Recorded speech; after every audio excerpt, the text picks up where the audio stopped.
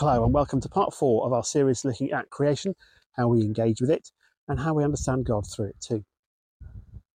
Going to be looking at some verses from Matthew and talking a little bit about them and how we might understand something of the biblical and theological message that we might take from it. And then, as previously, I'll be handing over to Ruth Levitt, whose studies have been a key part in putting this series together. So let's pray and then we'll read this short passage. Lord, we want to recognise the enormous goodness of your gift to us of creation, and we want to get everything from it that you offer to us. Would you help us to mine deeply in the seams of your compassion, your goodness and your grace. Amen. So from Matthew 11, verses 28 to 30, we hear this. Come to me, all you who are weary and burdened, and I will give you rest. Take my yoke upon you and learn from me, for I am gentle and humble in heart, and you will find rest for your souls. For my yoke is easy and my burden is light. God's love for us is not an ethereal thing, it's a practical thing, it's a doing thing. God is forever working with physical and practical things to bring goodness to us. That tendency is first seen in creation in Genesis 1, but it runs all the way through. It's a thread that runs through the whole of the story of God's interaction with humanity. We see it particularly, and we celebrate it particularly in the work that Jesus did, his life and ministry, the things he talked about and taught, but also in his sacrificial death, with all that it means and all that it achieves, and in his resurrection too, as he makes new life possible for us. All of those things are practical expressions of the love of God. Now, you will have your own experiences of how God shows his love to you, or how you experience the love that he is offering. For me, a big part of recognizing how he has given comes in my experience of creation.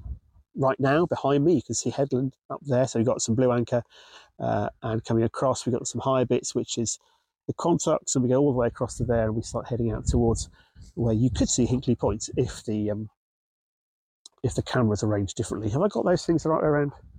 It's the same thing, but it goes from there to there. The light is quite bright. Anyway.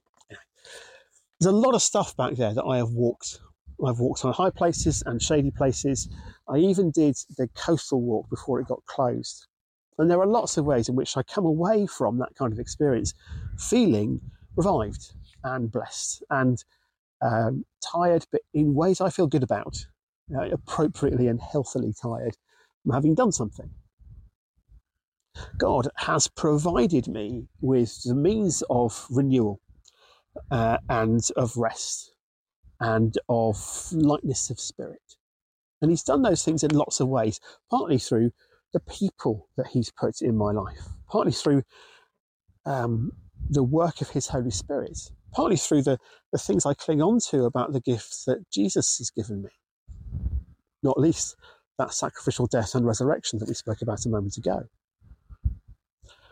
He gives very practically. Now, he does give him supernatural ways too. We pray and we see outcomes and answers to those prayers. And very often that's a supernatural process, but there is lots of ways in which God gives to us in practical, physical ways. Now, we started off this sequence by saying that we recognise God likes physical things. He likes making them and sharing them with us.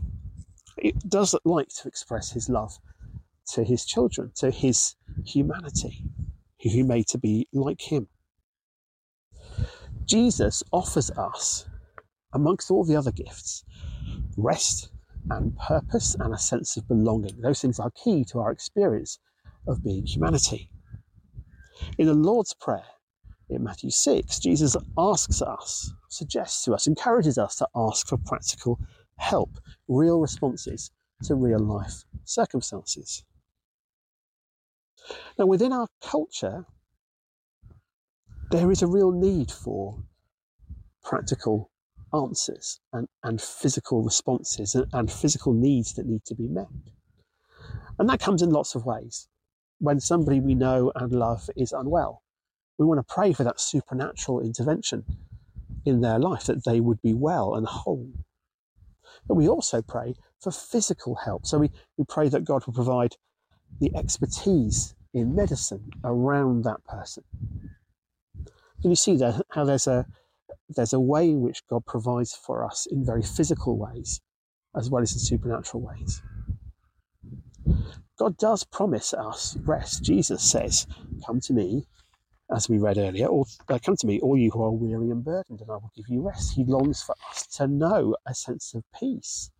Let's not forget that one of the key gifts of the creation narrative is time with him and rest from labour. Those things are an essential part of how God cares for us. They're gifts that he has already given. And I wonder whether part of what we see in the world around us and the culture around us is that some of those good things that we are given, we don't take hold of. Physical help that we're offered, we kind of forget that it's there, or we don't engage. Now, the culture around us is more and more becoming aware, secular as it might be, of the benefits, the health benefits, physical and mental health, of nature. So more and more psychologists are saying, and physical doctors too, are saying, physicians are saying, being healthy is easier if you spend more time outside and doing outdoor things, engaging with nature, connecting with the natural world. There's even a concept called nature deficit disorder that summarises what someone's life might be like and the quality of life they have when they don't engage with nature at all. So you get all these things, and we get them from a secular psychology understanding. Now, big fan of psychology. It's been enormously beneficial to me in recent months as I've responded to my own mental health challenges. But I'm aware that there's a really strong secular understanding of the benefit of nature. And against that backdrop, it seems entirely appropriate for us to say, we believe that nature isn't just a thing that happens. It's a gift, it's creation that God gives us. And that if engaging in nature is good for people, physically and mentally or emotionally, then surely if it's good for us, then this is an example of how all good things come from God. That where we see something is good for us, we recognise that God is behind that. So nature deficit disorder is a really sad thing that happens, that lots of adults and children in our nation and across the Western world particularly struggle with. Most of them without even realising that that's what's happening. We have a God who's given us these things, and we're aware that he's given them. And we are invited to have rest and to have our weariness eased. And we know that we've been given something good that enables us to take hold of those benefits, of those blessings that God provides for us. Jesus, you see in the New Testament, in the gospel message, encourages us to see that nature, creation, doesn't fret, it doesn't worry. Do the plants worry about looking pretty? No, God's clothed them and they look fabulous. Do the birds worry about where their next meal is coming from? No, because God's providing it. So there's a kind of unfretting characteristic to creation, except when it comes to humanity. And we get anxious. And we have access to creation, which God has given us as a response to that. It's almost like God prescribes creation to us as a medicine for our soul.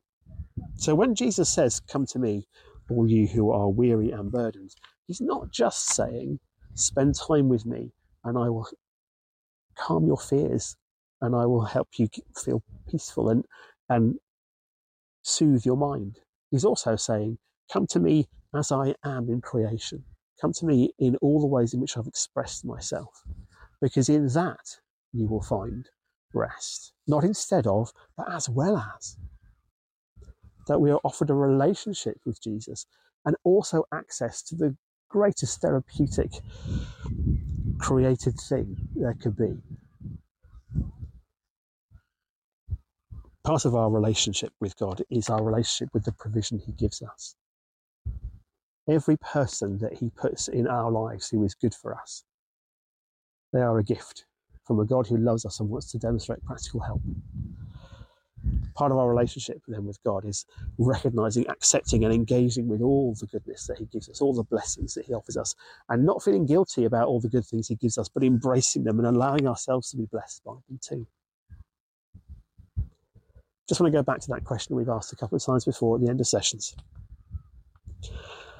God calls us, Jesus says specifically, that we are to love God and love our neighbour. How might we do that? Well, in this instance, we can love people by encouraging them to see, to recognise and accept the gifts that God has given them. Gifts that bless them and which give them rest. Gifts that lift some of the burden. Gifts that help us to be the humanity God intended. Let's pray. Lord Jesus, we thank you for this invitation to know rest in you. We ask that we would take hold of that in spiritual and supernatural terms, but we would also take hold of it in practical terms too, that we would accept that you are a God who gives lovingly to us things that we need, physical things and practical things. Would you help us to embrace the wellness that you offer as we connect with creation, as we play our part in it, but also as we just receive it as well. Amen. And now over to Ruth.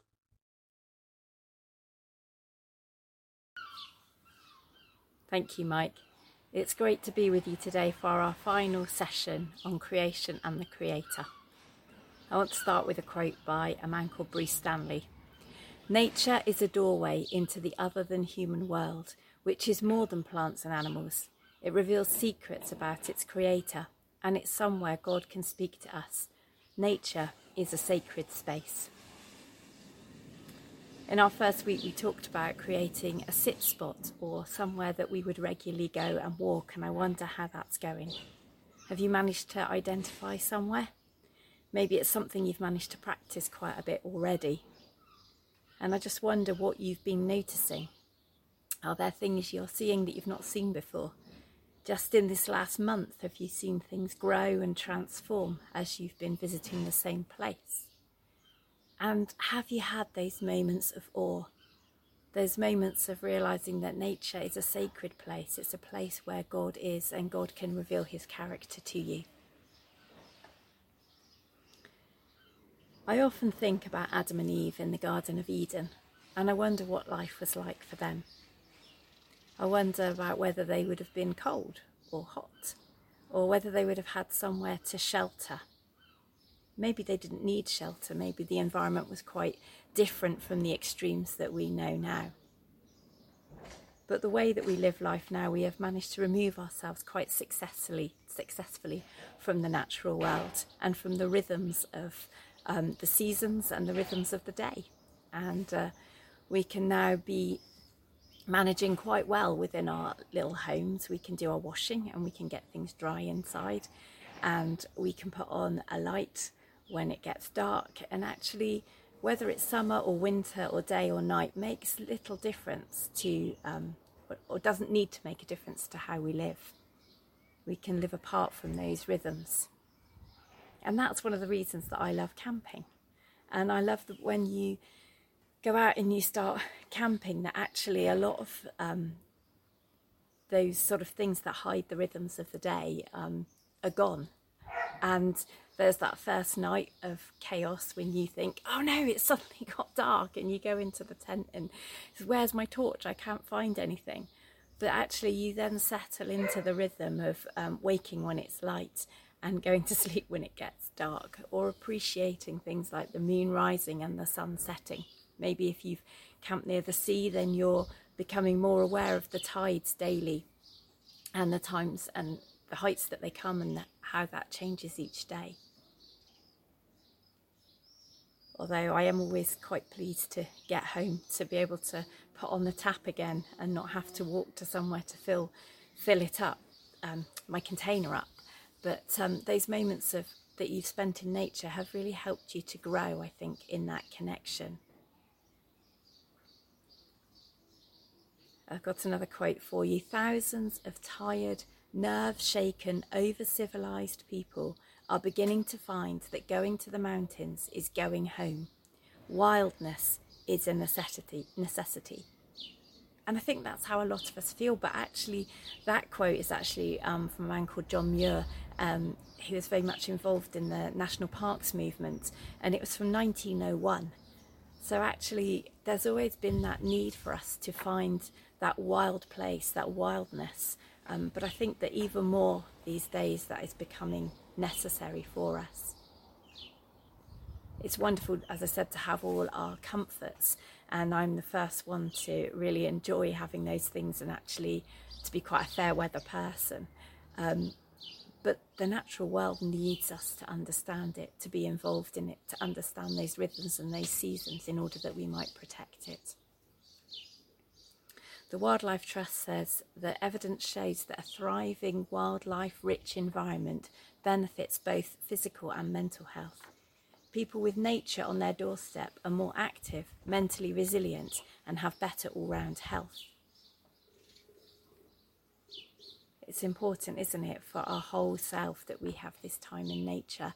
And much research is going on to actually how important the natural environment is for all parts and areas of our life. I've just finished a really interesting book called From What Is to What If, looking at where things are now and how they can become something different. And I referred to it last week when I talked about using our imagination. But there is a whole part in there where it talks about awe, which is what we've spoken about, isn't it? Here is these moments in nature which create moments of awe and of wonder. And this book is actually sharing that how important those moments of awe are, not just for us, not just for our well-being, but actually for the whole of society. And they've discovered that actually moments in awe, moments in nature, but also just moments seeing and being involved in doing good and positive things to other people, grows that sense of community and that desire to care for the community. And it's actually helping us to be more empathetic and compassionate to those around us. And so in this world where we're living, where often life is quite harsh, quite selfish, quite greedy, these moments of awe are actually creating in people a desire to care for others and to reach out for others. So how important it is to have those moments where we are in God's presence, being amazed by his creation, and that actually that brings a real selflessness and enables us to go back into our everyday with compassion and love for other people.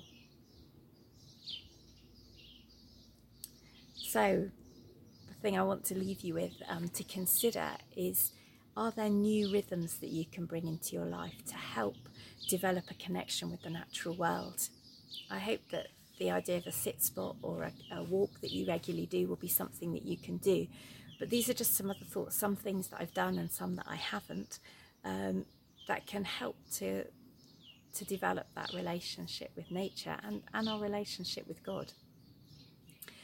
So I'm just going to list a few of them, and one of them is the sun, watching the sun. And it seems really obvious, watch its sun and watch it rise and watch it set. But actually, as I've done this, I've realised it doesn't always rise in exactly the same place. It doesn't always set in exactly the same place. When we were looking for where's the best place to go at Easter to watch the sunrise, when we then decided to go and watch the sunrise on New Year's Day, we realised that actually we wouldn't have the best view there. We needed to go to a slightly different place to watch where the sun rose. Watching the moon rise. I love watching the moon rise, and it's something that really became special to me when my youngest daughter was a baby.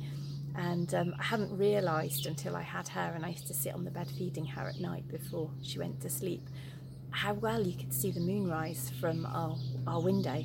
And and actually how it rose in a little different place and a little bit later each day. And I became quite fascinated with following when and where it rose. The tides, for many of us, we will know the pattern of the tides and how that works, but learning to observe some of these things just teaches us a little bit more and gives us a bigger fascination of how amazing God is, that he thought this all through. And as well, when you start to follow that along with the phases of the moon and how that affects the tides, it's really quite fascinating. Something else you might actually try and do is to grow something. Put in a seed, see it grow, see what it does. Plant something that's going to produce some fruit, so you get to be able to enjoy the fruits of your labour. Maybe you're going to take up bird watching or butterfly watching. And something that I particularly love to do is when I go out walking is to take pictures and then to come back and draw the things that I've seen. And also quite often when I'm out walking, I see things and it sets me on a train of thought, and then I have a Bible verse very much in my mind, and I'm just going to show you one page, which is, I have come that they may have life, life in all its fullness. And that's just one page where I thought about abundance. I saw so many things growing up in the path, and after some rain, how amazingly transformed the path was, and I was thinking all about abundance. And actually that's where a lot of the thoughts for the Welly Boot Church come from, is I go out walking, I take pictures, I see things, I think of Bible verses, and that brings me some truth about God that I can then share with other people. And one last thought really is something I haven't done, but I often think about. I don't know how popular it will be with the rest of my family, but to have a regular evening where we don't use anything that uses electricity. So maybe we just have candlelight, we don't watch television, and just learning to live life in a different way, where we're a little bit more removed from technology and a little bit more conscious of the rhythms of things around us. So I hope some of that has been helpful, and maybe you already do many of those things. But what I would encourage you is to maybe think of one new thing that you could take up, and then to look back in about a month's time and consider, do you think that that's helped you in any way to see more of God? Has it helped you to feel more relaxed, more at peace? Has it given you a deeper sense of wonder? And maybe we can be encouraging each other in our groups with the things that we're learning and the things that we're discovering. Thank you for this opportunity to share some of of what I've learnt with you, and I'd love to talk to anyone more who would be interested further about some of what I've learnt and discovered. But take care. Thank you.